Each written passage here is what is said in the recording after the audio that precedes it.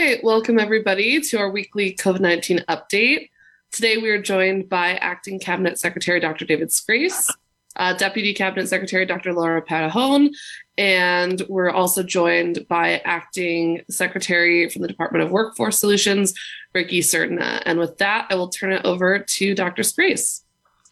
We'd like to thank you all for tuning in today and coming back. We're, as we've done in the past, but not real recently, going to focus on another area in the pandemic that isn't about viruses, but it's about the effect of the pandemic on the workforce. And so we're really pleased to have Acting Secretary Ricky Sertna here with us today, and he's going to walk us through an overview of what we're looking at as federal benefits wind down and we work to bring New Mexicans back to work. And with that, and without any further ado, Ricky, take it away. Thank you, Dr. Scrace. I appreciate the introduction and more importantly, the invitation to join you this afternoon. I look forward to the updates, sharing updates and answering any questions that may come. Great, thank you. I think this first slide is important in kind of setting the stage for the presentation, at least mine today. You'll see here what unemployment rate is done going back several months to January 2020, how we fare relative to the rest of the nation and where we were as recent as last month, August of 2021 at 5.2. In a little bit, I'll show these rates by county. I think what's important to underscore here is that there is, to be sure, a correlation between the number of New Mexicans on unemployment insurance benefits and the total employment rate, but it's not a direct correlation. I'll give you an example. The official unemployment rate and the number of unemployed is really based on the current population survey that's administered by the Census Bureau on a monthly basis. So certainly there are individuals who are not working that aren't currently receiving unemployment benefits. So that's a direct instance, right, in which the number of claimants doesn't necessarily reflect the number of those who are currently unemployed. So just to kind of recap, in June of 2021, the Department of Workforce Solutions was paying about more than 77,000 claimants on multiple programs. Then if you take a look at August 30 of 2021, this date is important for us because it represents the last full week prior to the expiration of federal extension benefits. So on August 30th, about 67,000 claimants were receiving benefits. Shortly thereafter, on September 5th, we had multiple federal extension programs expire. They included a pandemic unemployment assistance program newly developed to assist self-employed gig economy workers. Federal pandemic unemployment compensation ended. That was otherwise known as the $300 a week supplemental payment to individuals eligible for a program. Pandemic employment compensation provided additional benefit weeks to claimants. And then finally, mixed earners unemployment compensation provided an additional $100 per week to those who were eligible for both W-2 wage work and self-employment work. So in total, about 50,000 claimants came off program eligibility on September 5th. And so now on October 4th, again, looking back 3 weeks, we have just over 18,000 claimants on benefits over that 3-week period. Just over 10,000 of them on standard unemployment benefits, which is what the department administers under all normal circumstances. And then about 7,500 of them are receiving benefits on federal extension benefits too. And the state is required to offer federal extension benefits as a measure when our unemployment rate reaches a certain level. This slide again represents how we're doing right now relative to the U.S. in terms of a seasonally adjusted unemployment rate. The next few slides, in fact, I'm going to show is going to represent data that's certainly driving decisions for us at the department, specifically in the area of employment and reemployment services and priorities. As you'll see here, in July of 2021, the unemployment rate for the state was 7.6. It's dropped to 7.2. And over the past year, August 2020 to August 2021, it's come down by 2.1% compared to 3.2% nationally. And so, beyond claims by workforce region, we're looking for trends, right? Not just are we looking to see what regions of the state are doing well relative to claimants coming off of unemployment insurance benefits. We're also looking at various other indicators that might suggest we need to provide additional services, for example, to females versus males, certain age groups, and then certainly we're looking at data based on educational attainment and the impact that the economic downturn had on them. Very quickly here on this slide, we're looking for resiliency by region, and you'll see that the central region has seen the highest decrease in total claims over the period August 4 to October 4th. And so they're down by about 72.8% of claimants receiving in those counties. Our data is suggesting that the Southwest region is struggling a little bit more than other regions across the state to reduce percentage-wise the number of individuals receiving benefits. So it's important to note here that New Mexico traditionally struggles with recession or economic downturn recovery, and that has a lot to do with our industry mix and our need to kind of diversify in terms of industries that are providing jobs. For example, the 2009 recession in terms of total employment took 9-10 years to recover. We saw about 4 or 5 very strong months before the pandemic hit. So we've got some work to do. I think there's going to be a time period that we're going to see how the pandemic impacted this economic downturn relative to other recessions. It is also important to note, because of the amount of federal jobs and resources coming into the state, New Mexico does okay relative to other states during an economic recession. So although the impact isn't as great relative to other states, it's important to note that our recovery will take several months. Another thing to note, of course, is this is in part due to our governor's leadership in ensuring, right, that our economic recovery is calculated, and that what we're doing also economically is also working in parallel with what we know research and from a public health perspective. So those are important factors that don't typically come into play during a normal economic downturn. Another bit of data that's very important to us is understanding how industries are bouncing back from an economic downturn. This slide right here is using data from claimants 3 weeks back from October 4th. So what we're looking at here on this pie chart is a distribution of UI claimants based on the last occupation they were working in prior to receiving benefits. So the occupations with the largest percentage and decrease of claims since August 2nd include art and design, education and training, personal care. So what we're looking at, of course, is an understanding of where we need to provide additional support. Unfortunately, what we cannot do at this time is understand whether or not these workers are going back into that last occupation, or if they're pivoting professionally and moving into other industries. Once employers begin to report wages for the quarter that ended in September, we'll get a better sense of where these claimants ended up in terms of an occupation and industry, and whether or not there was mobility from New Mexico to other states. So right now what we're doing is looking to see what industries and occupations are doing well, which are not, and where we need to focus our assistance for employers, getting workers either connected with them directly or getting workers cross-trained and skilled up to do the work that they're looking for them to do. I think it's important for us to share the health of an update on the health of the trust fund.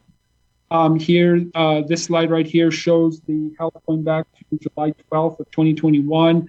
As you all may be aware, the UI Trust Fund was impacted significantly as a result of the pandemic.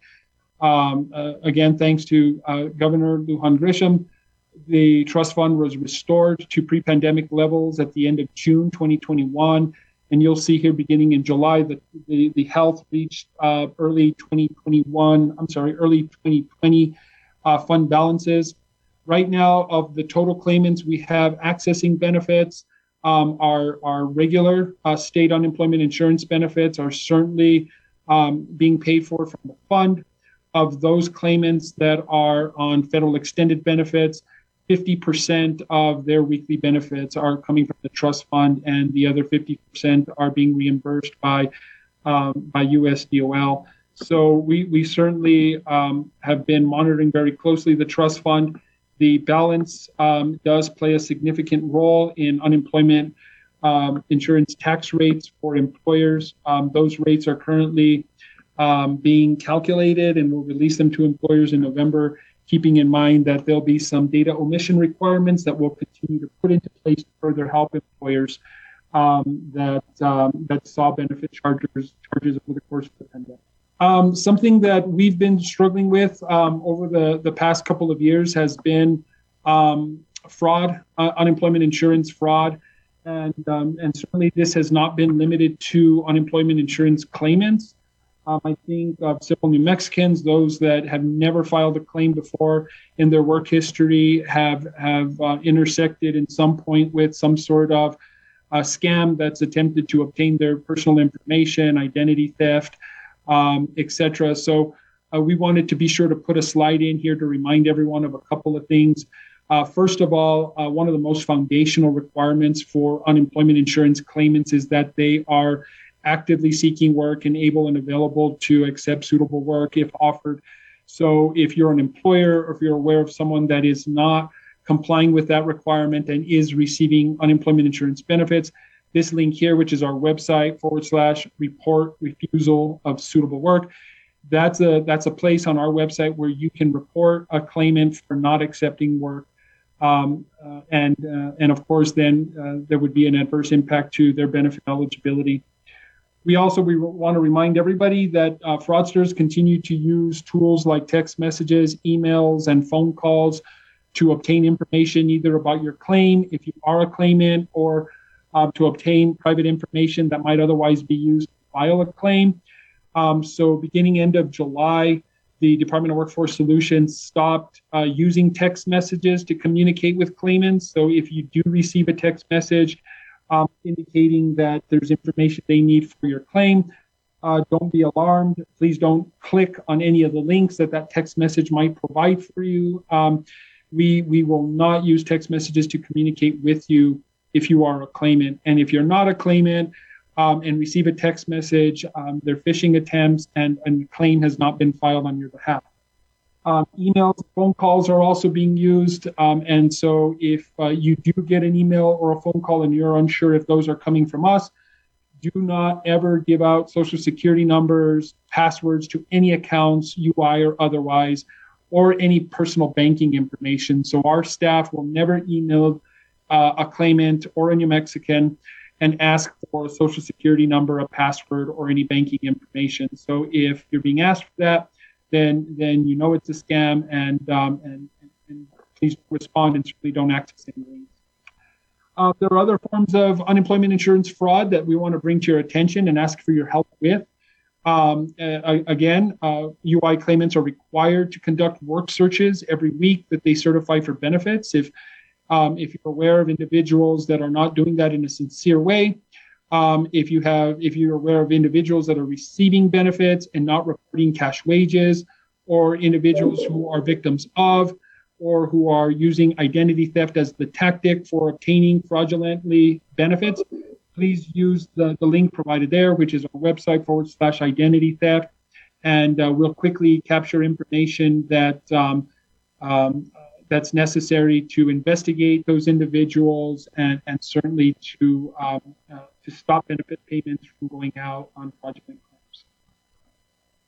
On this slide here, shifting gears slightly, certainly the focus of our work since September 5th has been primarily on getting New Mexicans back to work. So we're really trying to understand, where job vacancies are across the state, the kinds of skills and education and training necessary to do this work, and then of course the unemployed workforce and identifying the gap and how we can close it so that these individuals can become qualified for these jobs. So you'll see here at the very top, healthcare and social assistance, over 13,000 job openings, educational services, and all the way down to wholesale trade, over 1,200 vacant open positions that are being advertised anywhere online for New Mexico.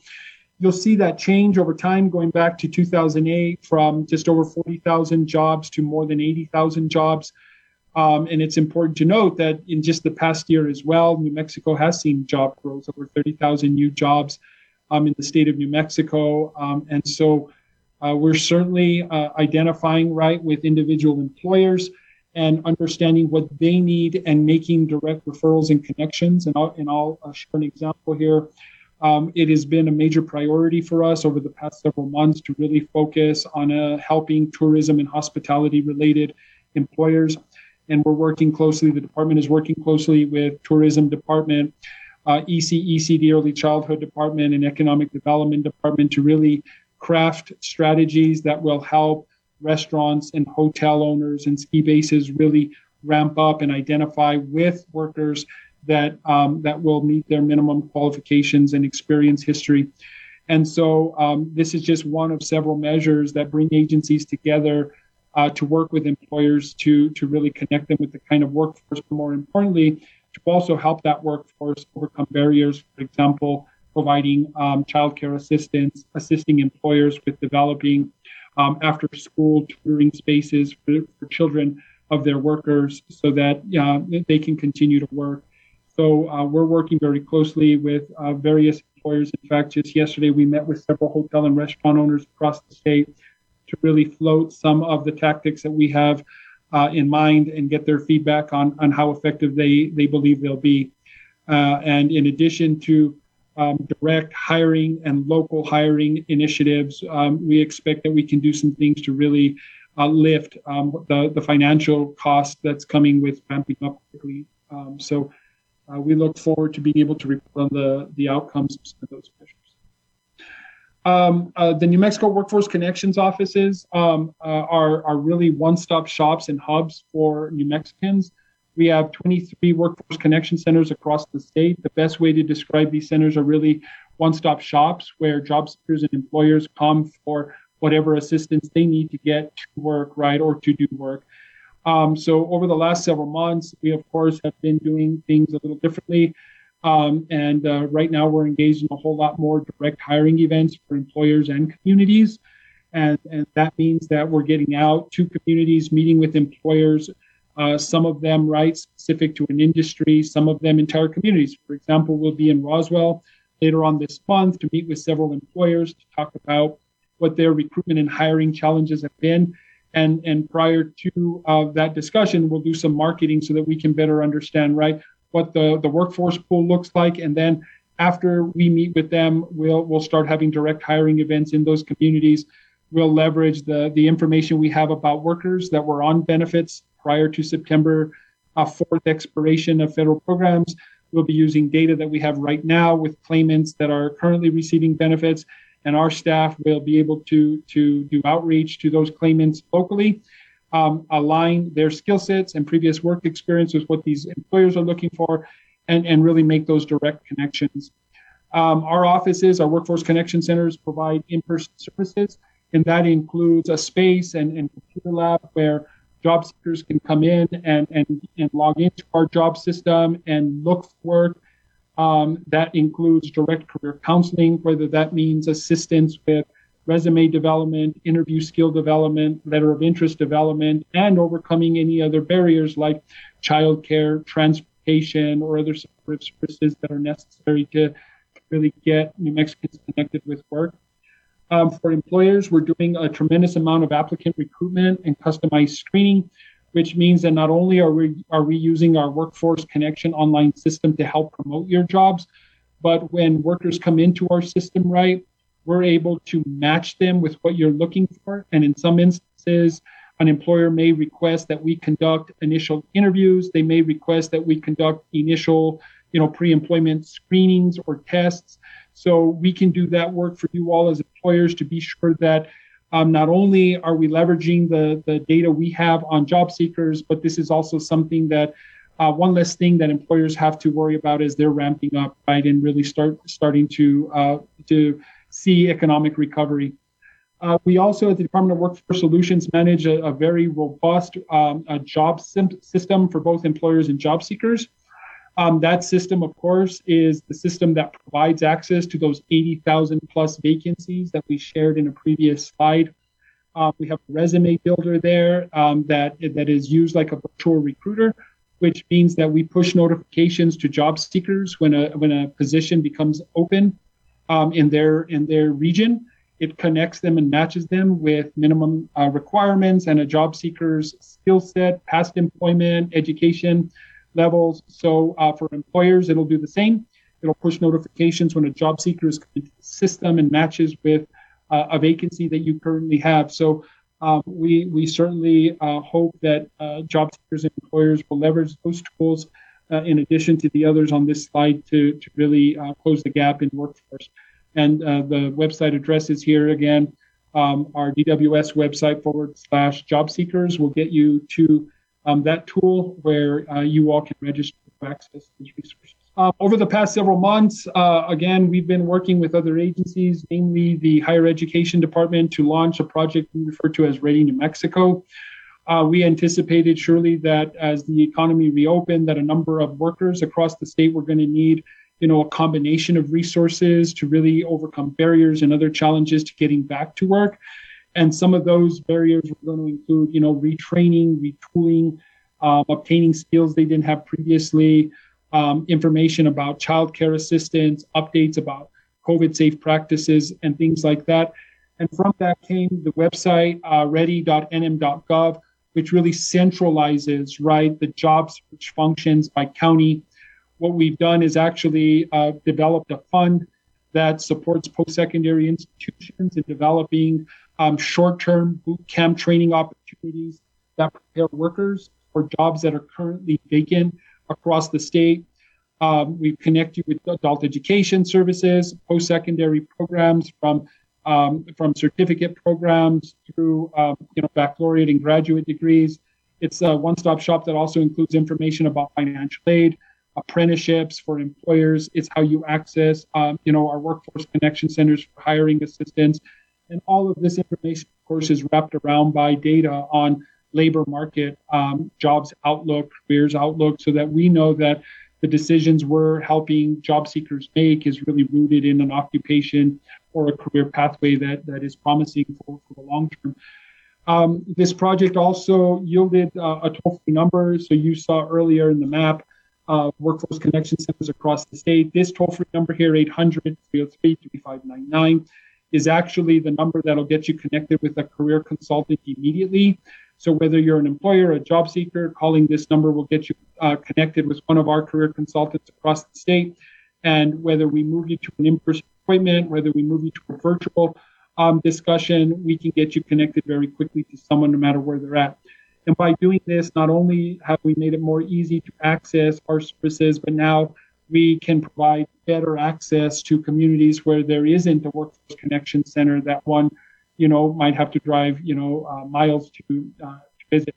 So the ready.nm.gov has centralized a tremendous amount of resources for employers and job seekers, and we've actually now been able to utilize the toll-free number and the site's live chat feature to expand access to career consultations and business outreach across the state. And so we certainly are tracking the activity and the referrals that we're making through this project, and we look forward to helping you connect with employers or connect with job seekers.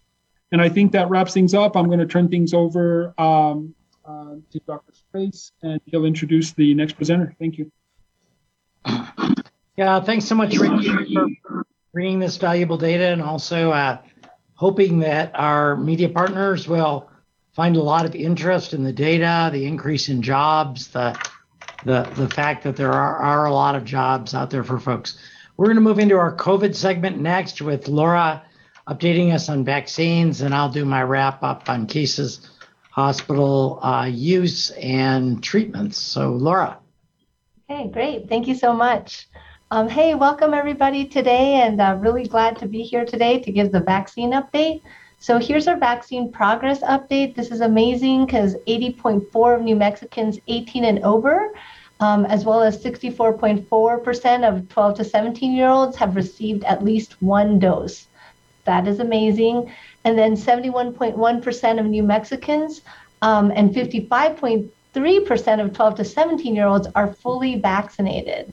So we're so excited about that because the more we vaccinate, the more we keep people from getting sick, we keep our kids in school, keep our economies open, and keep people out of hospitals.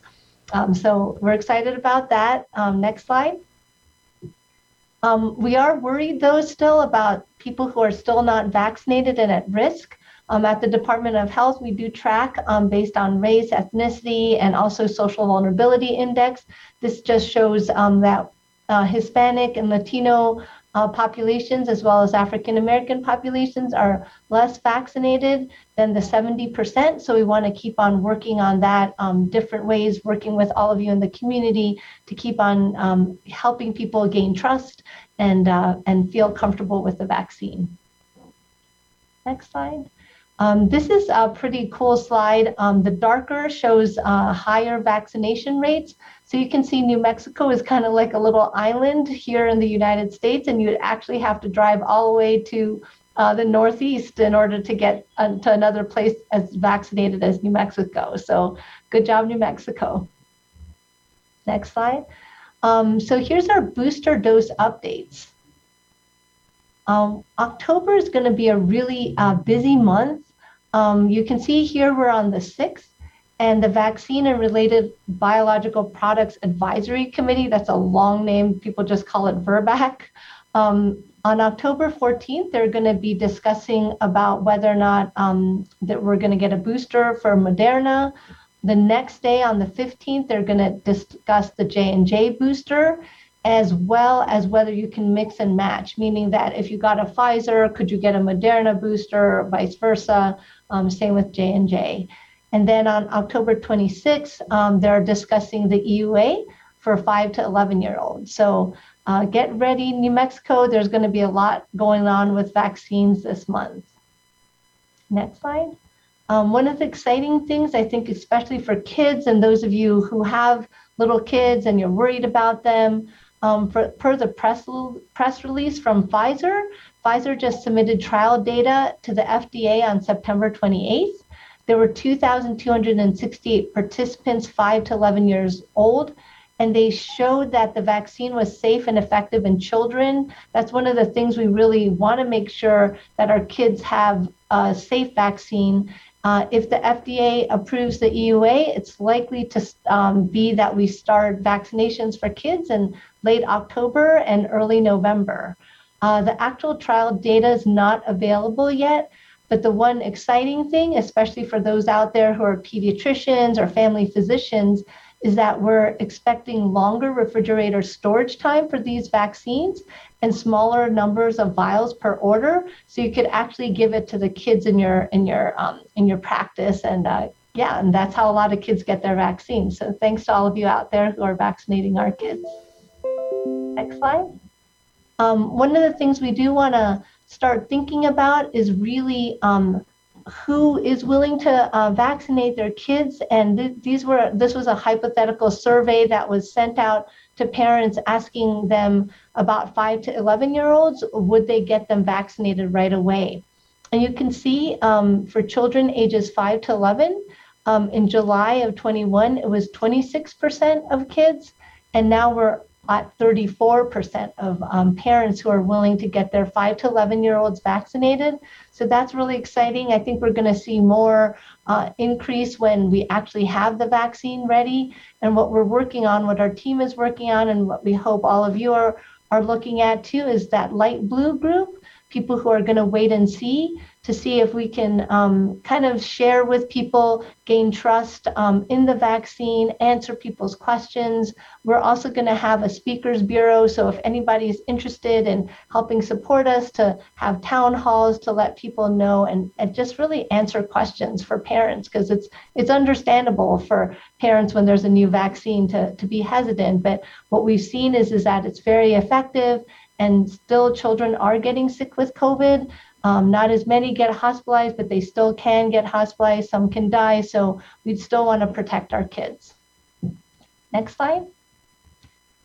Here we also see that 12 to 15-year-olds who had received their first dose, Hispanic and Latino populations are at 35% of kids getting vaccinated, African American at 52%, and then the other groups are white and American Indian at 76 and 77%. So we still want to keep on answering people's questions, building trust, and getting our kids vaccinated when we can. So that's still our first priority, is getting those first doses in. Next slide. This is our update on the booster dose eligibility. So like we shared last week, we wanted to make sure that people who are older, people who are 65 and over, there's very few residents in long-term care facilities, but 50 to 64-year-olds with underlying medical conditions, if that group could get vaccinated first and give people some time. But what we've seen is that we didn't see the big stampede we saw when we had new vaccines. We actually saw a slower uptake. So we are opening it up to all the Mays, people who might also are eligible, 18 to 49-year-olds with underlying medical conditions, and 18 to 64-year-olds in high-risk occupational and institutional settings. And just a little shout out, today we opened up a new vaccine site for people experiencing homelessness. Thanks a lot to our Northwest region, Jody Wagner and Erica Flores, who helped us get these vaccines set up.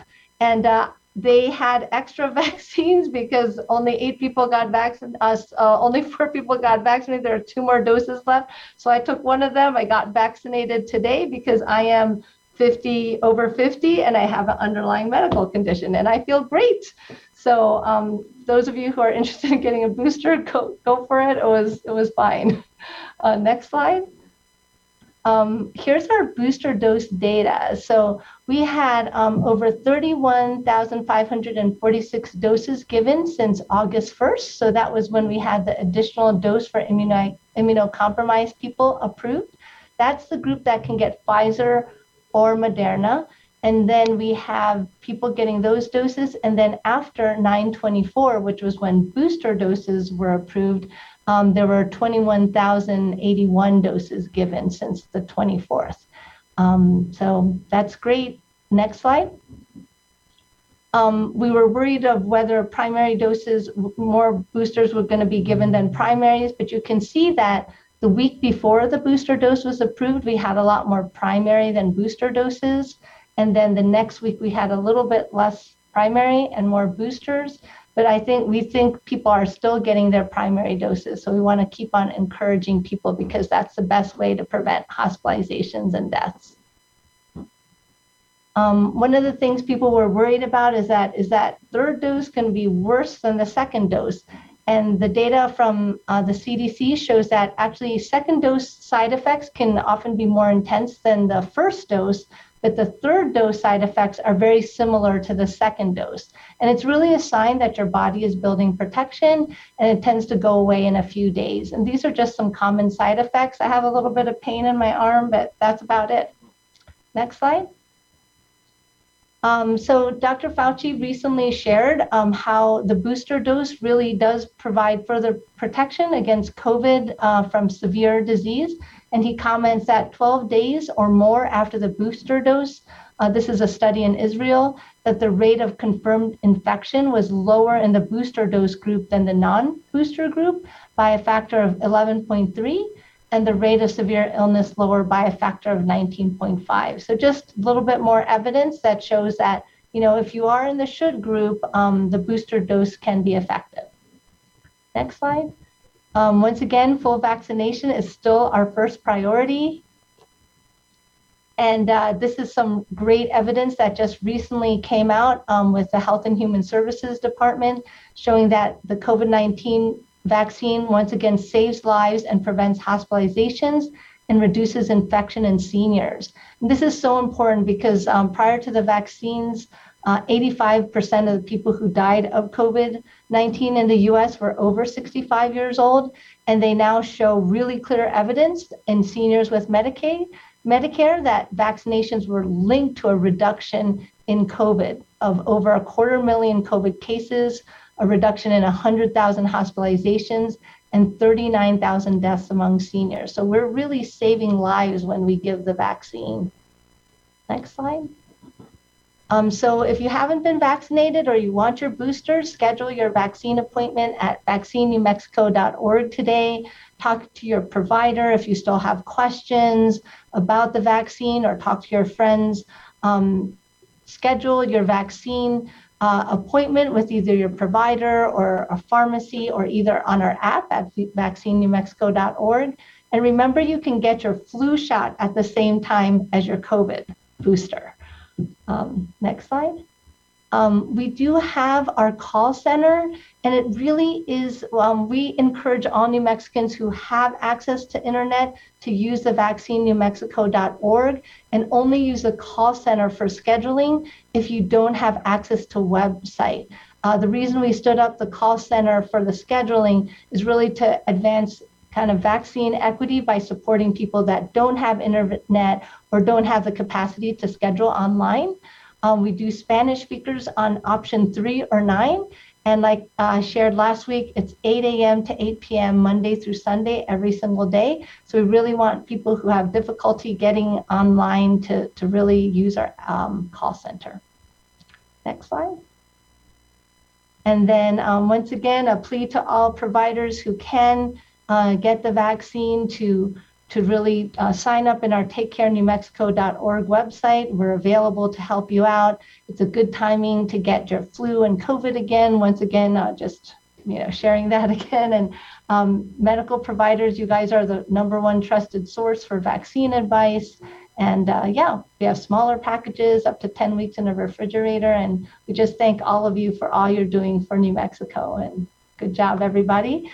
And I'm now going to turn over to, and I just also want to give a shout out to our amazing vaccine team that has been out there working all this data and putting together a plan for our 5 to 11-year-olds. And I want to turn this over to our amazing secretary, David Grace. Thank you. Thank you, Laura. Thank you, Ricky. I did want to just mention, I think it's a testimony to leadership that Laura had the option of getting a booster today at 4 hours before a press conference and didn't think twice, just got the shot. So I'm scheduled to get mine this evening after the press conference, because that was the only time I could do it. And we do encourage people, particularly with risk factors or older. I like the way Laura said she was over 50. So I'm going to say that too. I'm over 50, and encourage you to really think about getting the vaccine. Next slide, Brianna, please. This is our typical case curve, and we have some explaining to do today about a trend that none of us really like. This is the number of cases per day, averaged over 7 days by the date of specimen collection. This was our big surge last winter in the middle, but now we're out way over to the right, and you can see our Delta curve went up pretty steeply, and it's not coming down. In fact, it's plateaued. It's really pretty much a flat line. And that's a big problem for New Mexico, New Mexicans, and our hospitals. In the next slide, we blow up those last 4 or 5 weeks into just, so this starts August 24th. And you can see this trend line here is about as horizontal as it could be. This gray area, we backfill these as we get additional test results. So ignore that, but we are not decreasing the number of cases, and that's a huge problem because of the state that our hospitals are in and have been in all this whole time. Next slide, please. The state is a little bit redder. than it was last week. Not that it could get that much redder than it is now, but you can see it's a little bit redder. And so only DeBaca and Los Alamos have substantial spread. The rest of the counties in New Mexico have high levels of spread. And given that we're hoping to get down in that second column from the right, total cases per 100,000 persons, that needs to be pretty much below 14 to turn orange, and in the 7 or 8 range to turn yellow. And so we are a long way away, and with some of our smaller counties having really high case rates right now. Next slide, please. On testing, a little bit more bad news. We did a great job increasing our testing to keep up with a high test positivity rate. The green line is our target, which is now at 7.5. And again, looking to the right side of the curve, we were above our target. New Mexicans responded by being more aware and getting more testing. And if we could point out that right end of the curve there, we came down below the green line, but just yesterday went back above it on a 7-day rolling average. So again, significant emphasis here on being tested. When we get above that green line, that means we don't really feel confident we have a handle on all the cases here in New Mexico. And so we'll go through those guidelines in a second. Next slide, please. On the other hand, some good news. We're down to another new record low turnaround time for test results. You can see there all the data is here, but that 1.29 with the green explosion around it, green being good, we're doing well there. So test results coming back much quicker. If you're looking for just screening testing for work, Vault is a good option where you can do it on a Monday and get the results on a Friday and have those to allow you to continue to work another week. So, but nonetheless, great turnaround times. And we want to thank all of the labs listed here for doing such a wonderful job getting those test results in. And you can see from the beginning of the pandemic, well, that's not true. Since December, our average turnaround time was 2.62 days. And, it's about, 2 days and 14 hours. Now we're down to 1 day and, something like 3.5 hours, something like 6.5 hours. So that's great progress and means we get our results back. We can continue to isolate if we're positive and do that contact tracing even quicker. Next slide, please. So reminder, get tested if you have symptoms. If you don't have symptoms, but you were in close contact with someone who turned positive, or you work in a high-risk situation, and you think that there's sick people coming to work, which shouldn't happen, just regardless of your vaccination status. A lot of people are still telling me that I'm vaccinated, so I don't need to worry. That isn't true. We had new data, as you all know, from Massachusetts back in, it was July. And so please consider it your responsibility to get tested if you're suspicious, if you're sick, have contact with someone or suspicious you might have contracted coronavirus, because you can spread it to other people without knowing you have it yourself. Next slide, please. On the hospital front, things also not very positive. We continue to skate along this line of crisis standards of care, but the fact that this is going on at this level is becoming incredibly stressful for hospitals. We talked in July about an impending nursing shortage, which became clearly a factor in August that has persisted. The state is making some efforts to contract for bringing more nurses into the state, but the problem is that the national nursing pool is very, very lean right now. And so even the agencies we can contract with to bring new nurses don't really have a lot of nurses that they can send us. Prices per hour for what are called traveler nurses or traveling nurses have skyrocketed. And so our hospital personnel are incredibly exhausted, discouraged, and frustrated, frankly, that they are now managing a pandemic and working extra shifts and endangering their own health for what has become a preventable illness. I'll show you some of that data, the latest data, in a minute. But this is really a serious problem and a serious crisis. And we've got a little news clip we're going to show you in a few minutes that illustrates that. Next slide, please. Again, 17 available ICU beds in the whole state. Those fill up every day. And so by the end of the day, we usually have 0 or 1. And medical beds, a little bit better. We were around 50 some last week. We're up to 67.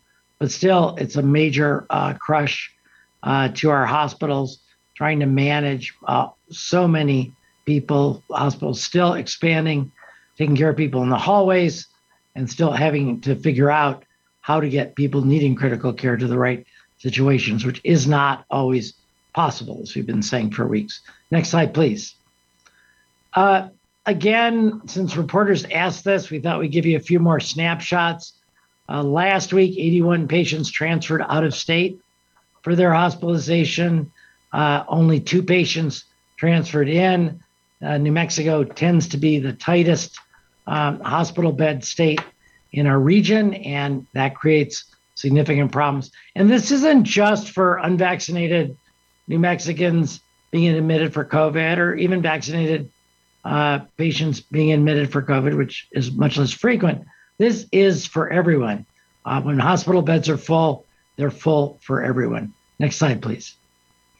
And then just those statistics, 77% of cases in the past 4 weeks in vaccinated people, 23% in unvaxxed individuals, 85, almost 86% of hospitalizations in unvaccinated people, and over 90% of our deaths are occurring in unvaccinated people. And that middle orange segment of the graph is our problem right now, is the large number of people being hospitalized who are unvaccinated and overwhelming our healthcare system even further. Next slide, please. This is a story about a woman and her parents who were vacationing here in New Mexico. You'll hear her tell the story, so I won't repeat it. And why don't we, Brianna, just cut to that video and show this news clip. This is Ken Early of Oklahoma City, Elizabeth's dad. Ken's family and Ken were in Taos, New Mexico with the family for a vacation when he had a heart attack in the middle of a supermarket there. I saw my mother kind of, flagging me down, and my father I could see on the floor. Elizabeth Kaliopoulos rushed over to her father. I immediately went in and did CPR. Were you performing CPR on the floor of the supermarket? Yes. Yeah. The ambulance arrived and rushed Ken Early to the local hospital, but everyone quickly realized the rural hospital didn't have the capabilities to care for Ken's dire condition. The idea was, let's get him medevaced to Oklahoma City. That was what we had to do. And no hospital rooms, not one ICU bed that could take my dad. They tried other states. They looked in New Mexico. There was not a single hospital bed ICU that could take my father. In Kansas, nothing. In Arizona, nothing. In Texas, nothing. Then his condition started to worsen. He started getting a fever. The morning at 8:30, the doctor just came in to the room with that look on her face where you just know, that it's bad news. Ken Early, a beloved husband and father, a retired CPA who loved to travel and wear funny socks, passed away in Taos, New Mexico. And it's heartbreaking to me. I just feel like we're in some kind of human crisis because people will not get vaccinated, because people will not wear their masks. This happened to our family. In the past month, according to the state health department, more than 90% of hospitalized COVID patients were not fully vaccinated. My father was vaccinated. My mother was vaccinated. My husband and I were all vaccinated. Elizabeth telling me taking COVID precautions could also be freeing up a hospital bed for someone else, like her dad. And if you care about your neighbor, if you care about your parent, your grandparent, please just get vaccinated. Maybe my father would have have died anyway. Maybe he would have died in Oklahoma, but he would have died in Oklahoma. And Elizabeth says that is what her father would have wanted. Now, I want to show you all of these numbers here. At last check, out of all of our 4 major hospital systems in the metro, there are 3 available ICU beds. We asked all of the hospitals about the current state. SSM told me it is not uncommon to have 50 transfer requests on their waiting list and more than 24 already holding in their ER. Guys, back to you. Okay, thanks, Brianna. We can go back to the slides. I would echo the comments of the daughter, Elizabeth, here as well. You know, we have hospitals who turned away over 70 requests for transfer in the past week, a single hospital, and it's not an Albuquerque hospital. It's a rural hospital that acts as a catchment and a higher level facility for their region. So we really are in gridlock. We really are in a crisis situation. We should remember our healthcare workers and out of respect for them, really seriously reconsider for not vaccinated, getting those shots. Next slide. How are we doing with New Mexico hospitals? We're doing pretty well. The line here, not the bar, but the line shows you the percent of hospitals reporting. And through earlier this week, we dipped a little bit below. We only have 50 or so hospitals in the state. We had 5 that did not report this week, so just a little bit up below 90%.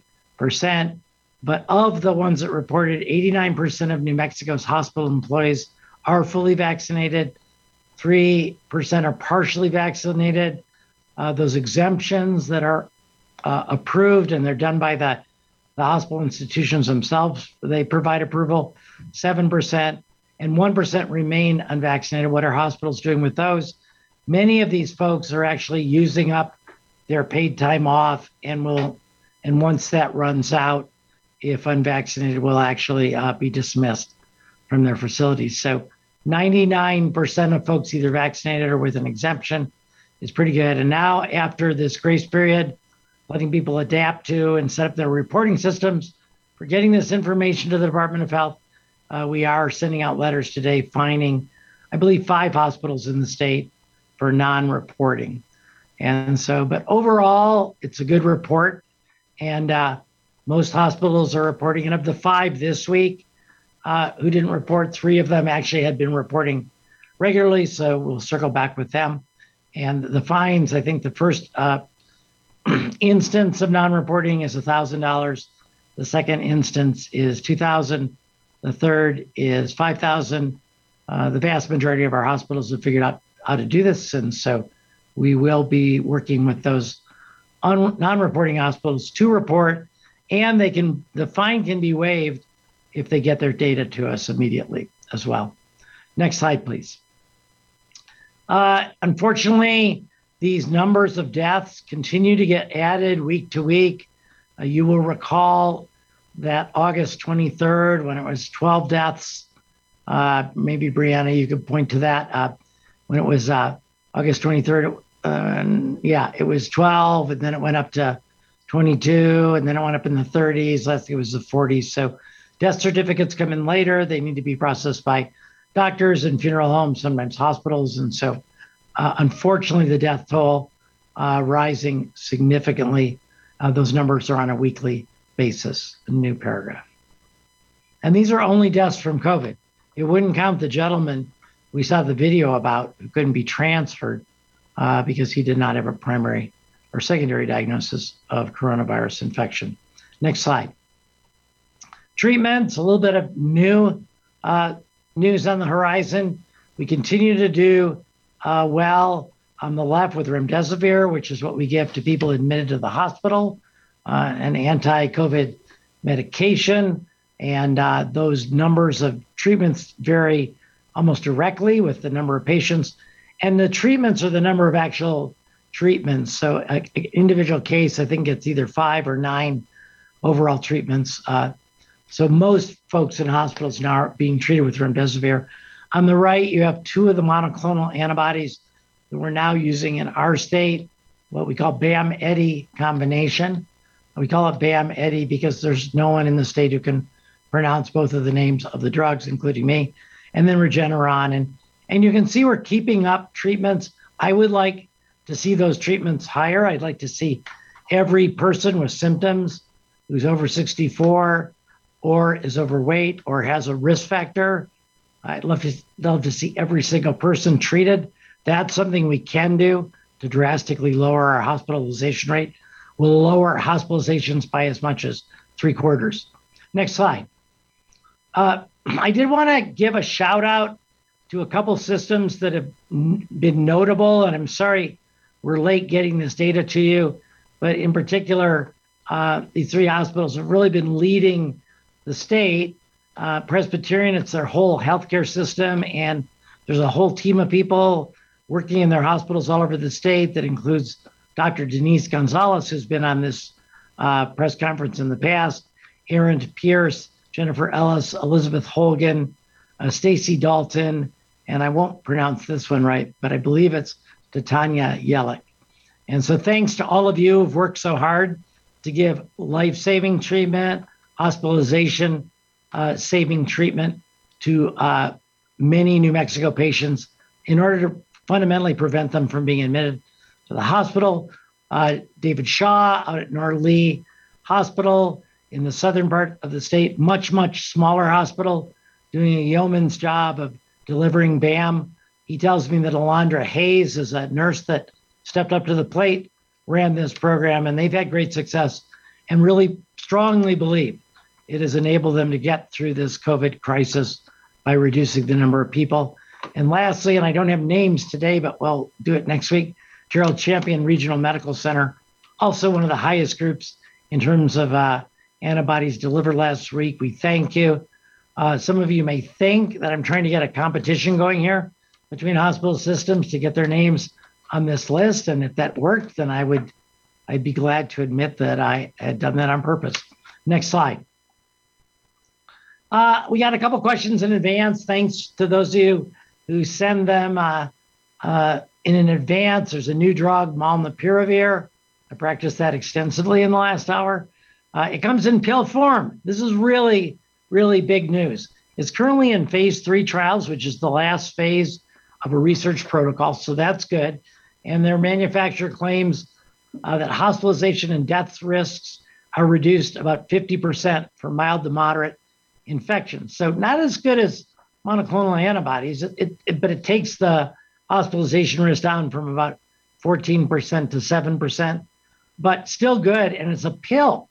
So this could be something that many of us could just have immediate access without the need of an IV or subcutaneous injection. The makers of this drug say they plan to submit it for emergency use authorization. Again, no published study data. Unfortunately, sometimes we have to manage what's new and different in COVID treatments or vaccines by press releases. We always take a look at the data ourselves before okaying it for New Mexicans. But this could be a real breakthrough in terms of on-the-ground treatment for people who have get tested early, find out they're positive, and the criteria for treatment have not yet been vetted, so I don't have those. It may be similar to BAM, it might be a broader group. But it is for people, I believe, with just mild to moderate symptoms of COVID. Next slide. So closing out here, and I know we've run long. I predicted this would take an hour, and that's where we're at. We're still dealing with Delta, 100% of cases. It's at least twice as infectious. So we all need to be at least twice as careful, if not 4 times as careful. Get tested, get treatment, really be careful indoors. Don't yield to peer pressure to take those masks off indoors. Keep them on unless you're in your own home. It's the highest rate of spread of COVID right now is in these indoor settings.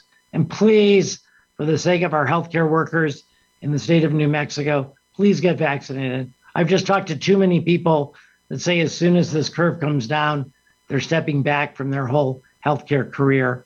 They just can't do it anymore. And as New Mexicans, it's important we invest in the health of our healthcare workers and the sanity of our healthcare workers. So please step up, make that, go online, register for a vaccination today.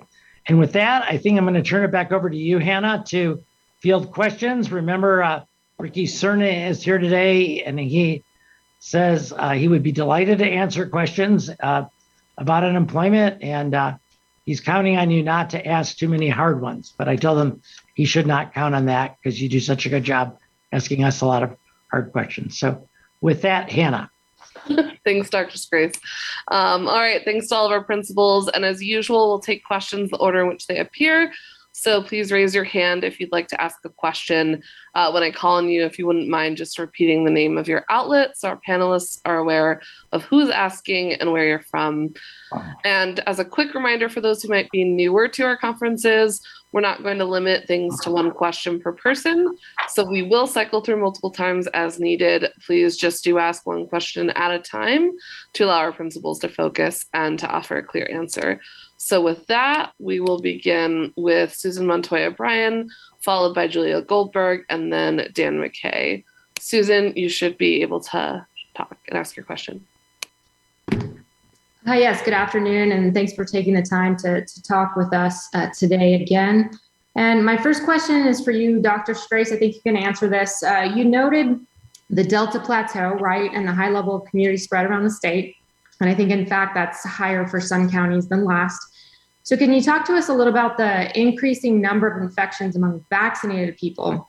I see the latest report shows that we now have up to 23% of cases in the last 4 weeks, and that's up from the 14.8 reported last week. So that seems like a significant increase. Tell us what's going on there. Yeah, those are all great topics, and I'll take them one by one. I should have said and didn't say that in particular, that plateau is not just necessarily a plateau across the state as you observed, and particularly in the Northwest where the hospitals are really overwhelmed. We're seeing a significant uptick. Other areas of the state either flat, but nobody's really going downward. Second, with respect to the Delta variant and what we're seeing there, I think that it is more infectious, and there is a mathematical model about the more people you have vaccinated, the higher a percent of people who have COVID will be vaccinated, just because there's now almost, if you think one shot, there's 4 vaccinated people for every 1 unvaccinated. So if you compared the rates of disease, it's actually quite a bit higher in unvaccinated people, being 1/5 of the population versus at least the vaccinated group, which is smaller. So mathematically, we'll see that go up.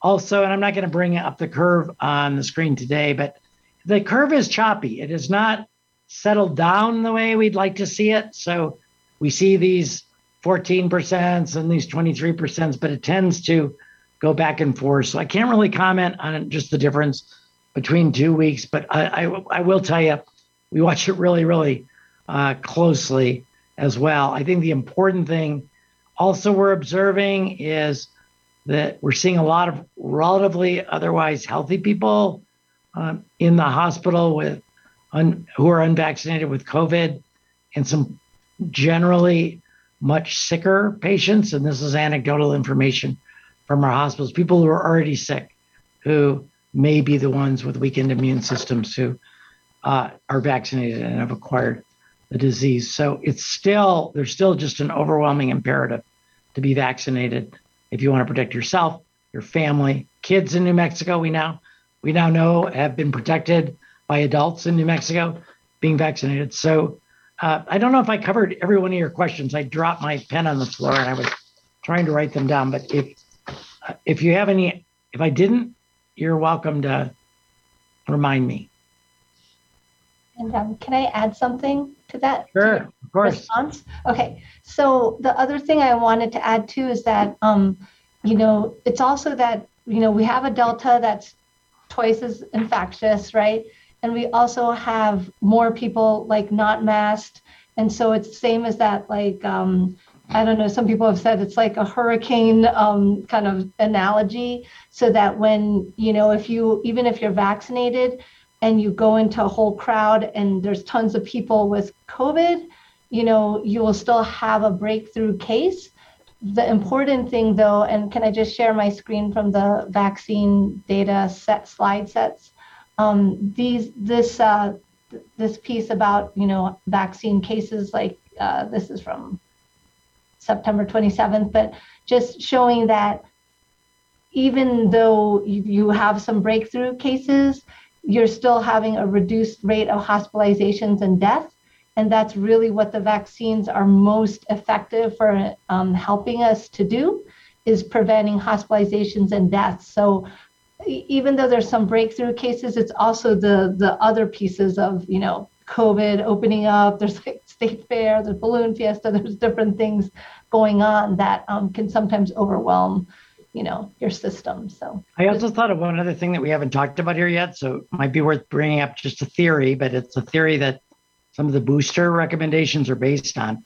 And that is that the vaccine efficacy may decline a little bit over time, which is why we need a booster. Remember, New Mexico came barreling out of the gate. We vaccinated, we were number one in the country for a really long time. So it makes sense to me that one possible explanation, I don't have strong data for this, is that we're getting to the end of that 8-month, 9-month period where maybe a booster is needed. And so we'd expect to see, if that's a factor, we'd expect to see more cases in vaccinated people sooner than other states because of that, because we did such a great job from the very beginning. I mean, as an example, you can divide the time we've been vaccinating people into two periods, the first 5 months and the last 5 months.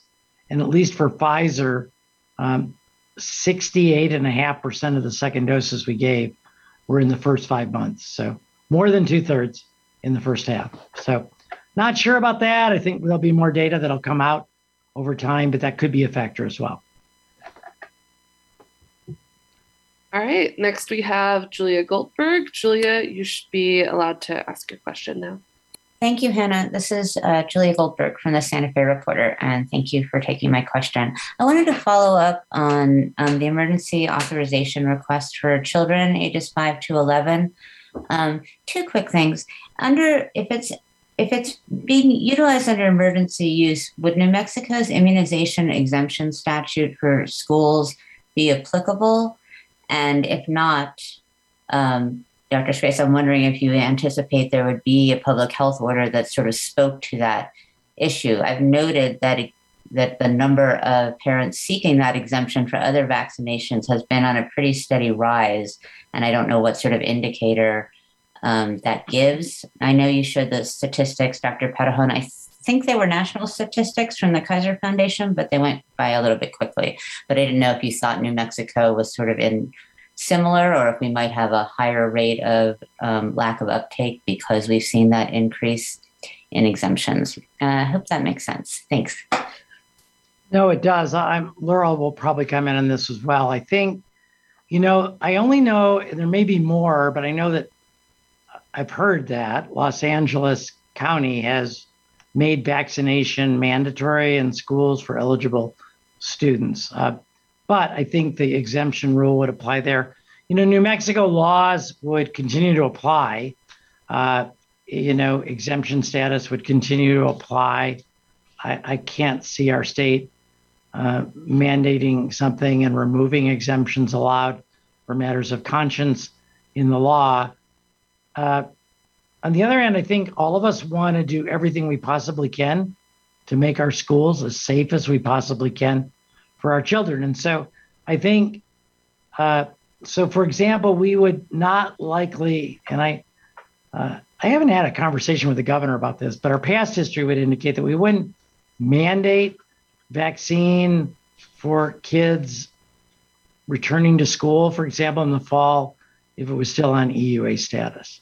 And I think that decision-making process to decide to add a series of COVID vaccinations for school-age kids would go through the same rigorous data analysis and evaluation and decision-making process that the relatively long list of other vaccinations that kids have to get into school has gone through. So I don't anticipate preempting the way we do things for the new COVID vaccine in kids. But boy, we will be strongly urging every parent and every child to consider the vaccine. Laura. Yeah, so I do have an update on, thanks for all your questions, Julia. They're always really hard and good. So let me just share with you the update we have on the vaccine exemptions. Actually, we had that in our provider call today. People had asked that question as well last week. So the update is that the DOH doesn't provide any medical or religious exemptions for the COVID-19 vaccine. We only provide, our immunization program only provides exemptions for school required vaccines. And then individual employers need to develop their own process for medical or religious exemptions for the vaccine. And sometimes providers may be called on to provide those exemptions. And then regarding the EUA process, I'm not sure the question was about whether or not the EUA would, you mean the actual process would cause people to want to get vaccinated? Or I'm sorry, can you clarify that question? Sure. The last time I looked, the number of parents that have been requesting exemption for school vaccinations had been on the rise. And I was curious if you anticipated that was sort of a predictor of how parents might feel about one under an emergency use authorization, and how, in fact, that state statute for students intersected with a vaccine under emergency use authorization, because I'm not seen that happen before. That's a really good question then. So we did look at that. We did look at vaccine uptake before and after, like once the EUA turned into not an EUA and when the FDA was fully approved. And we really didn't see much difference in uptake on that. We kind of have this feeling that maybe parents aren't looking as closely at the EUA as we thought they would. Not really sure, but what we found is that most of the parents that we are talking to are really concerned about the safety and efficacy data. And then if you look at, can I just share my screen again for like how they do this, the whole process? If you look at this whole process of, if you look at the whole process of, now where did that go? Okay, here it is.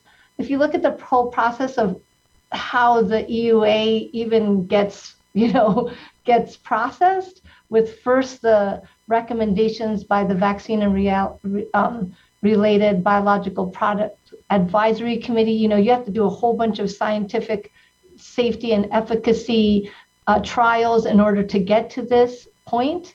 And then the fact that then you have to get it reviewed by the FDA, and then the Advisory Committee on Immunization Practices, and then the CDC, and then the Medical Advisory Team. I think that, the New Mexico one, I think that it's a reassuring thing for us to say, these vaccines have to go through really rigorous safety and efficacy trials in order for them even to be considered. So I think that if there is a key message out to parents, is that these are really well studied. And then now with millions of doses being given for 12 to 17-year-olds, right, we have a lot of safety data. Yeah, one promising sign too, Julia, is we're over 80% of adults now, 18 and over, have had a shot. And that's a lot higher than some of the, some of the vaccine exemption requests, -1. So I think we have a shot. Sorry for the pun. We have a shot at a higher vaccination rate for kids because of this. And I think the other thing, my favorite proverb is a Mexican proverb, and it says, "The bull always looks different when you enter the ring." So I guess I'm not as interested in what parents think they might do if a vaccine becomes available. I think once the vaccine becomes available, all parents are going to have to work with their kids to make this choice between the benefits and, the upside and downside of getting the vaccine and the upside and downside of not getting the vaccine. So I think it's nice that the data is trending, that whatever it was, 28 to 33% or something, we'll get it right away. But I think we'll get different data when the vaccine is finally approved for use. Thank you. All right, next we have Dan McKay. Dan, you should be able to ask your question. Hi, this is Dan with the Albuquerque Journal. Can you address, given the plateau in cases and the situation you described in hospitals, whether any of you anticipate changes in the public health order, the one that outlines mask mandates and so on? I think that it's due to expire at the end of next week. Thank you. That is correct, Dan. A great question. The order is set to expire. I think there are two factors here. One is on the helping the hospital side. We've been talking and debating about the declaration of crisis standards of care for a couple weeks. I think when we thought we were going over the peak and then coming back down, we'd make it through. But that plateau that we're in right now is clearly calling that question again. So we're discussing that. I think in terms of suppressing, adding additional restrictions to change behavior to try to reduce hospitalizations.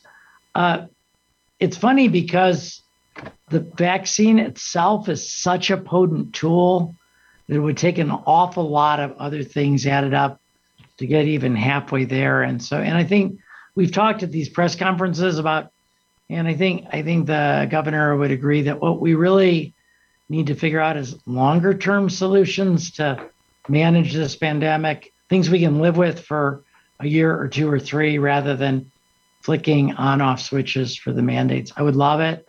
And then the last thing is, we have a mask mandate for indoors, but it's not like everyone is doing that. So I'm not sure that additional mandates would add all that much when we don't have New Mexicans following the most scientifically proven, basic, effective, things that every individual can do short of vaccine.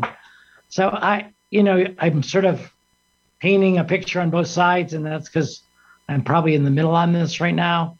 We're just continue to call on all New Mexicans to do what it says in the existing public health orders and to be vaccinated.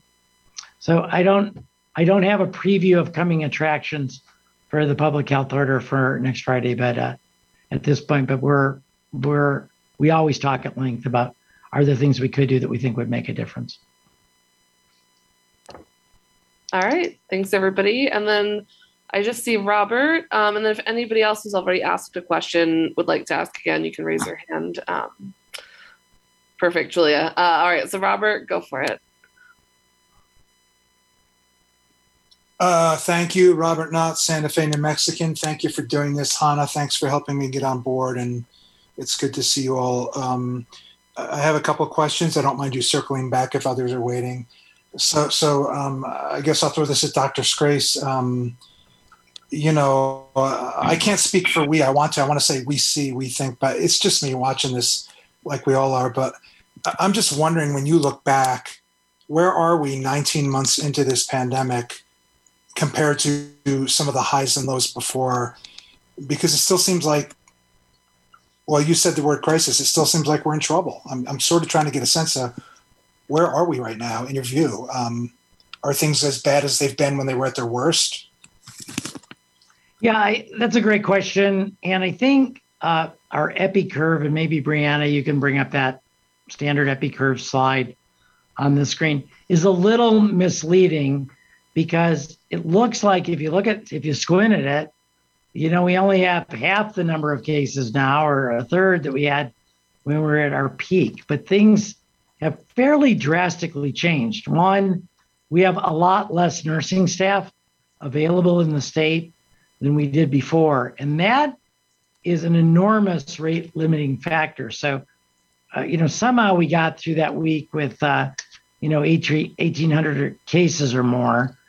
But right now, we've got in this much, much smaller peak, one, less nurses, to a lot more people in the hospital, sicker people in the hospital. And there's a way to measure that. And our hospital partners tell us, it's called case mix index or acuity index, that case mix is the highest it's ever been. And we believe that a good part of that, although we don't have hard data, is from people who delayed care for diabetes, heart disease, lung disease, high blood pressure, whatever it is, delayed that care and now developed complications as a result. And so I think Mike Ciccarelli, who runs our hub and spoke hospital meeting, said on Tuesday it was the most difficult meeting they'd ever had, and that folks are really frustrated and exhausted. And I do think there's that psychological element of the first wave where you're fighting back this horrible pandemic viral infection that's killing people and hospitalizing people. And you really don't have too much in the way of treatment or prevention. And now with vaccines that people aren't taking and preventive treatments like monoclonal antibodies that people aren't taking, that's very, very frustrating for healthcare workers. Preventable disease is more frustrating. And so I think I would say those are the factors. And then, the other thing to think about that I think about a lot is there's this whole science of crisis management, what they're doing in Louisiana with hurricane damage, what happens after a plane crash. But those efforts last from a couple days to a couple months. And nobody for 100 years has had to go through, an 18-month crisis like this, least of all hospital administrators. And that you can only kind of encourage people so much to hang in there and, imagine that after 18 months. And so I understand. I've got some people I really respect deeply who just don't feel like they can continue doing this physician work or nursing work anymore because of the relentless nature of the strain. So I think if you asked our hospital leadership, they would say it is as bad now as when we had twice as many cases in the hospital because we don't have room for the ones who we're taking care of now. Thank you. I have follow-ups, but I can wait. Okay. All right. Thanks, Robert. Hannah, we need a question for Ricky Cerna. I mean, he presented all those slides and somebody must want, we had some reporters here who covered the economy. This is sort of the doorway to rebuilding an important part of our economy. So just a little pitch. Julia, you don't have to ask an employment question, but I think Julia's next. Yep, Julia, your turn. Go for it. Okay, I apologize. I don't have an unemployment question at the ready. I was hoping I could follow up with Dr. Patahon for something you explained last week that I didn't understand at the time and felt confident I would be able to figure out in the interim, but still don't understand. And it's from the weekly vaccine equity report, page 24, where it shows the geographic vaccine disparity. And you're muted, Dr. Patahon. Laura, I can bring that up for you so you don't have to do it. Oh, okay, great. Thanks. Okay. So the explanation for how to read those slides, and I just want to make sure I understand it so that I can translate the data, is that the example is given for San Juan County that the share of vaccination for Native Americans is 23.3% higher than the share or proportion of the population. So when I look at the state vaccine dashboard, 71.9% of people in San Juan County are fully vaccinated. The Census Bureau indicates that about half of San Juan County identifies as Native American. I still don't understand what 23.3% higher than what? Than 50% of the population? Is that what that's saying? And how does that relate to the 71.9% who are vaccinated? Sorry. It's okay. It's I know it's confusing for us too sometimes. So basically what that chart does, it takes the cumulative share. So like I wonder if I might have a something I can pull up for you that actually has the actual numbers. So what we do is that we take the numbers of like everyone in San Juan County who has been vaccinated, right? So let's say there's 100 people who are vaccinated in San Juan County, but it's it's 50% of those people are 50% of the people are Hispanic in that county, right? And I'm just making it up, but like maybe what I'll do is can you come back to me? I'll actually pull up the actual numbers because I think that helps a lot to have you understand, like, and it helps me to understand too because it's the numbers. But it's actually that cumulative number is like, so if more people who are Native American get vaccinated, right, versus Hispanic or white populations, then that means that the cumulative share of the vaccine will be more for people who are American Indian. Does that make sense? Or Native American? Does that make sense? Maybe I'll pull that up. I'll come back to me. I'm going to pull that the actual data up. Okay, thanks. Julia, the way I think of it is a positive number is good. And we're winning the war on healthcare disparities in the state by really getting to, race and ethnicity groups that have been under-vaccinated. You said that last week. Okay. You said that last week, and you said that the color, the darker the color, the better of the map. I just was trying to understand what it meant for something to be 23.3% higher than the share or something. And I thought if I looked at raw numbers from the census, I would be able to then do the math, but I couldn't. Good try, though. All right. Next we have Susan. Go ahead, Susan. Yes. Susan, you're on mute. Sorry, Susan, I tried to unmute you at the same time. All right, there we go. All right, this question is actually for Secretary Cerna. So, we know every job in New Mexico counts, right? And I noticed there were a lot of postings for healthcare in particular. So what kind of conversations were had at Workforce Solutions about the folks that are going to lose their jobs due to the vaccine mandates? Are there any particular things that the state is looking at and trying to get them placed, or just tell us a little bit about how those discussions went? Thank you. Thanks for that, and for responding to David's plea here for a difficult question. At this time, we have not tracked that information. So we've not collected information on what the impact to vaccinations and testing requirements has been for healthcare providers. But certainly, it's definitely of interest of ours to understand where placement will occur, not only immediately, but following the public health orders. We certainly want to ensure that these workers, primarily in healthcare, where the need is high and has been high for many, many years, pre-pandemic for sure, so that they don't leave the state of New Mexico and they continue to practice here. It's the question really does drive an interest now for us to understand what the impact has been, and certainly ensuring that there isn't going to be any relocation outside of the state to do that. Although it's becoming increasingly difficult to work in that field without being vaccinated or testing on a regular basis. So we're hopeful, of course, that the impact is small and that it's something that we can turn around very quickly after those requirements are lifted.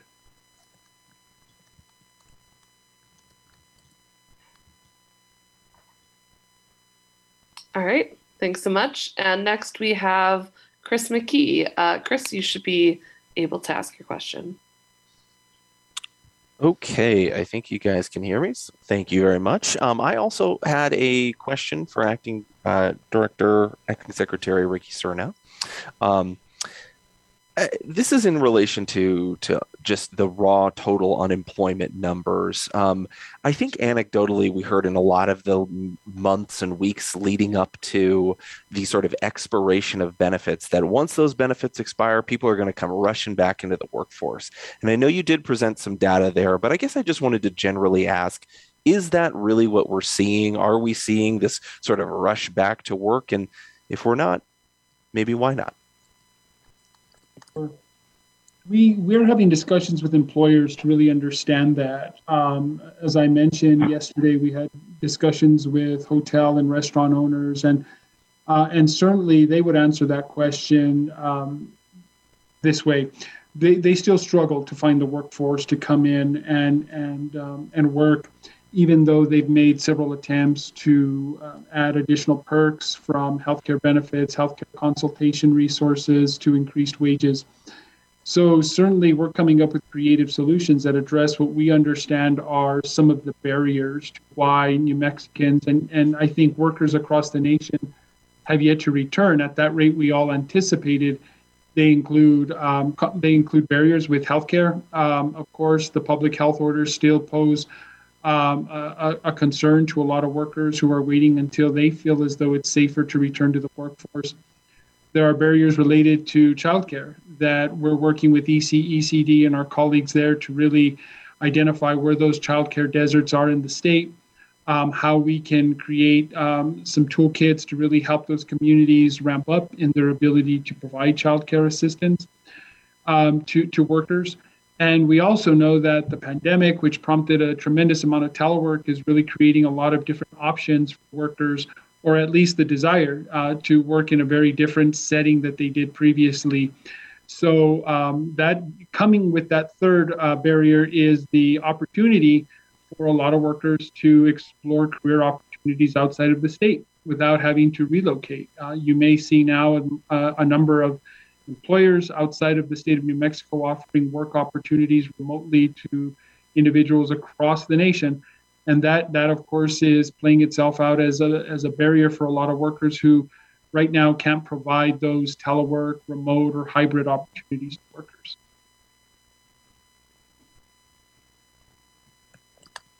All right. Thanks so much, Ricky. And I know, Robert, you said you had a couple questions. Yeah, you wanted to ask? Yes, I do. Thank you. This is sort of a question for Dr. Scrace with the hope that Secretary Cerna will follow up on it. Earlier, Dr. Scrace, you mentioned to Dan McKay and therefore to all of us that we have to be ready for a 1, 2, 3 year plan for managing the pandemic. Could we be looking, as we've often all told ourselves, this will be over by July 4th, by Labor Day, by Christmas, name your holiday. Could we be looking at a 1, 2, or 3 year continuation on some level of this pandemic? And if that is so, sir, I'd like to hear from Secretary Cerna. Is Workforce Solutions ready for that continued discussion for adapting to more unemployment or more job vacancies galore? Thank you both. Well, just for the record, I started predicting that the pandemic would be over, when it would be over in May of 2020, because you all kept asking. And I said September 30th, 2021, and it's not over. So that's number one. Two, which means you can't predict it. And I think had it not been for the Delta virus, the Delta mutation, we might be in a completely different place right now. But the trouble is the virus is fighting us. It mutates. It evades either treatments or vaccines or other things over time. And so we have to keep up the fight. I think people in 1920, when the great influenza pandemic that killed tens of millions of people worldwide was over, people thought, well, thank goodness we're done with influenza. Now here we are, 102 years later, 101 years later. I got my flu shot a couple days ago, and I get one every year. And so I think that annual flu shot is an example of a way we as a society have learned to live with COVID. So I'm looking for a middle way that gets people back to work, but maybe they do wear masks at work to reduce their risk, or reopens as much of the economy as we can, but we all exercise greater caution to stay in balance. And I don't think anybody knows. To specifically answer your question, basically what we're saying is, how much longer are we talking about here? If you'd asked that question 101 years ago, probably no one would have answered 101 years for influenza. And so we just don't know. But the virus clearly has the ability to mutate. That's what viruses do. It mutated into a much more infectious variant, which is now infecting vaccinated individuals. And so I think it will be a series of, if you will, punches and counterpunches between the virus and the rest of the world, trying to get this under control. But I don't think we can, I said a few weeks ago, we have to figure out what we can live with for 2 years and what we can't live with, for a couple of years. Like, I don't think we can live with remote learning for 2 years.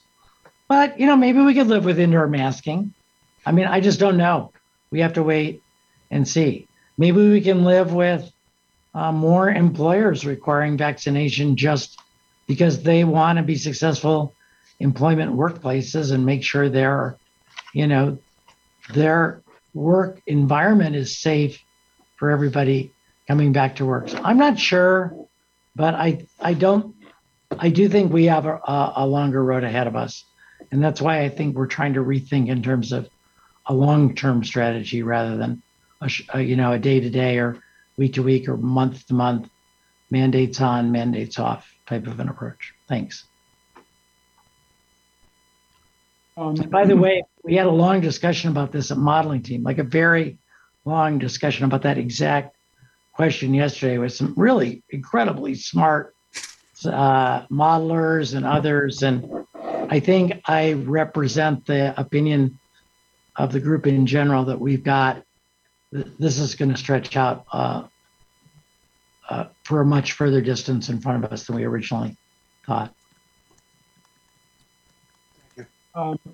Robert, thanks for the question. I think there's two pieces for us that we really got to understand, and in two spaces that we need to anticipate in.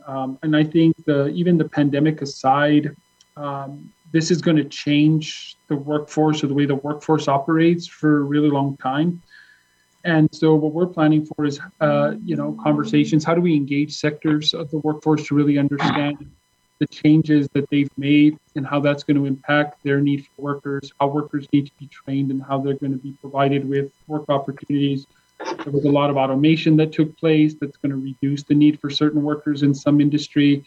There was adaptation that occurred that's going to change the way workers intersect with customers or with stakeholders. So I think this is the start of a lengthy conversation about wages. There's no question that the pandemic has really done something to wages that would really occur over a period of time, and what kind of risks that's going to present, to employers on all sizes. So we're having those conversations, and we know that it's going to be a long road before we really truly get everyone on the same page about how we need to operate in terms of workforce development.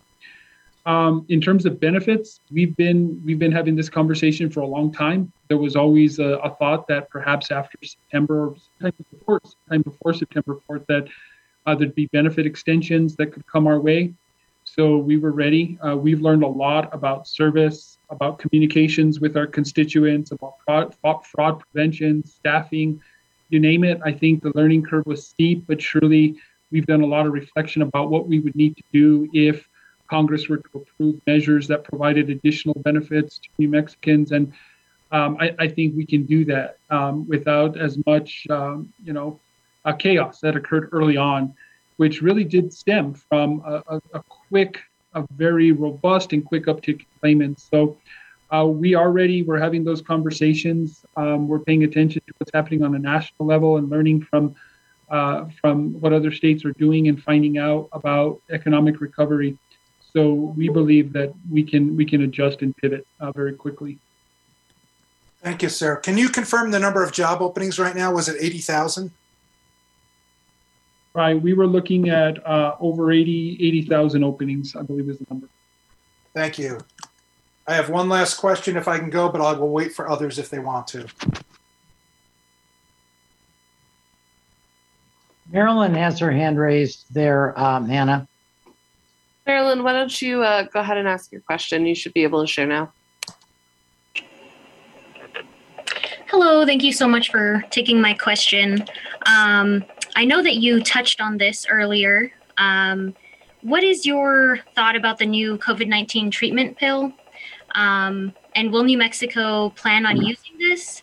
And it's said to be the only pill used to treat COVID. Is that true? Thank you. So right now, there are 0 pills that have proven to be effective and approved by the FDA to treat COVID. And we spent an awful lot of time in the last couple of weeks talking about other pills people are taking that are not approved by the FDA for COVID treatment. The way that the approval process works with the FDA is that the pharmaceutical companies keep this data highly secret, and we have no access to it. And then they release these press releases that say, they had 1,500 people in the trial and hospitalization rates decreased from 14% to 7%. But the FDA doesn't approve drugs based on press releases, and it's very similar to vaccines. They will go through that process for the EUA. I think that assuming that the federal government goes through its processes, it will be relatively easy for the MAT to approve the drug, and we would encourage its use. Just the simplicity of taking a pill rather than an IV injection is very attractive and much easier to get across the finish line. There's some talk about states distributing the medication rather than the normal supply chain, which usually signals that they don't think they'll have enough supply, which is unfortunate, but we'll see. So we have our fingers crossed. It would be great to have a highly effective treatment that people could take if they did develop COVID. We don't know what the criteria for treatment are because that wasn't in the press release. They said mild to moderate COVID. So once we have the data, which won't really occur till they apply for the EUA and then it becomes a public document, I can't tell you too much more, but I love the idea of having a pill that people could take for really early treatment for when they get a positive test. And if they meet the criteria for the treatment, which we have no idea what those are just yet. Thank you. I think, Laura, you've got a follow-up answer to Julia's math question. I do have a follow-up math question answer. So let me pull that up for you, Julia. I had to do some quick math right now to answer it, but here we go. See, I hope this answers your question. So let me give you a slide here. So I put the maps on here so you could see this. So this is the San Juan disparity doses. And actually, I'm sorry, I probably didn't match up the exact map date with the date of this, the actual numbers, but I think you'll get the idea here. So here's San Juan County. And then this is, here you go. This is race ethnicity here. Here's the total doses of vaccinations given by the date of 10/4/2021 for the San Juan County. This is the total doses, the purple are the total doses administered per ethnic group, right? So for American Indian, Asian Pacific Islander, African American, Hispanic or Latino, and white. So then this is this data, and the percent of vaccine to each racial ethnic group is D, which is the total administered doses here, divided by the total doses. So here you get 62% for American Indian, so on and so forth here. Then we then look at the percent of population in the racial ethnic group. So that's F divided by E. So the population by race 12 and over, and the county population 12 and over. And so then you get these numbers here. So let's just look at American Indian numbers. So that's 62% minus 39% is the disparity, what we call the disparity number. And in this case, out of all the doses that were given, the majority of people who got the doses that were over the whole group is San Juan American Indian, 23.4% difference. And then let's just look at Hispanic or Latino populations. That's negative 10%, because that's the 8.89% minus the percent of the population who actually could get the doses. So ideally, like, everyone would get the same amount of doses as their as their racial ethnic group. But in this case, more people of the doses that were given, more doses were for American Indian.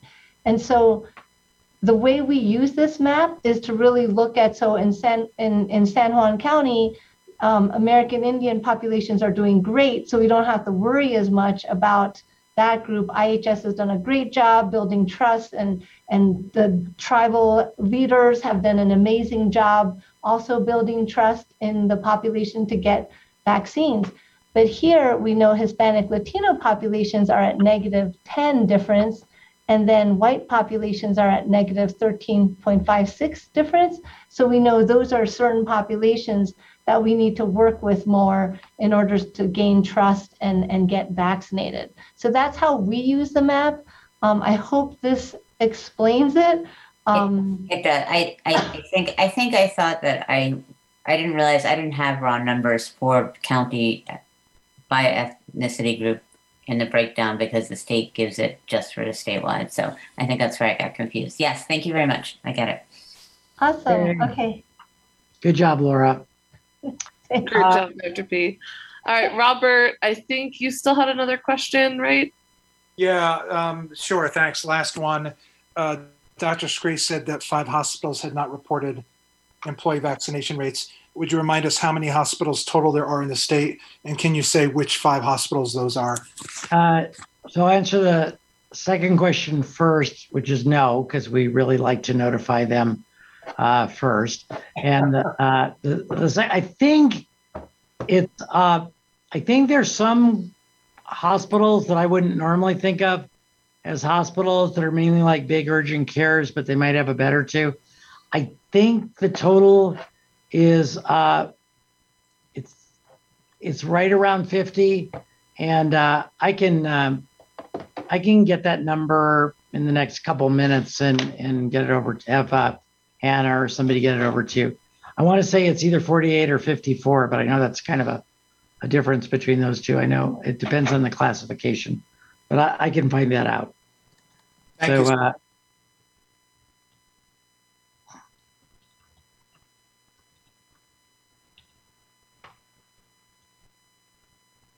Okay, all right. I don't see anybody else's hands, so I think we will wrap it up for today. But thank you all for your questions, and I will turn it back to our principals to close out if they would like. Let's start with Ricky. Any closing comments about the labor force or a message you want to underscore in a minute or less, Ricky? We really just want to underscore our ready.nm.gov website and initiative. It really is just a true one-stop resource for New Mexicans, both job seekers and employers, to get connected with workforce opportunities they're really looking at. So please visit the site, share broadly, and if you have any questions, the toll-free number there is 800-303-3599. Otherwise, I want to thank you all for your time, attention, and your questions.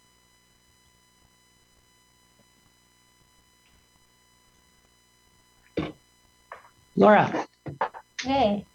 Hi. So thanks so much for having us again today. It's also always awesome to answer your questions and to learn from you guys. I think we're co-learning as we kind of approach this pandemic, and I think that this is a long haul.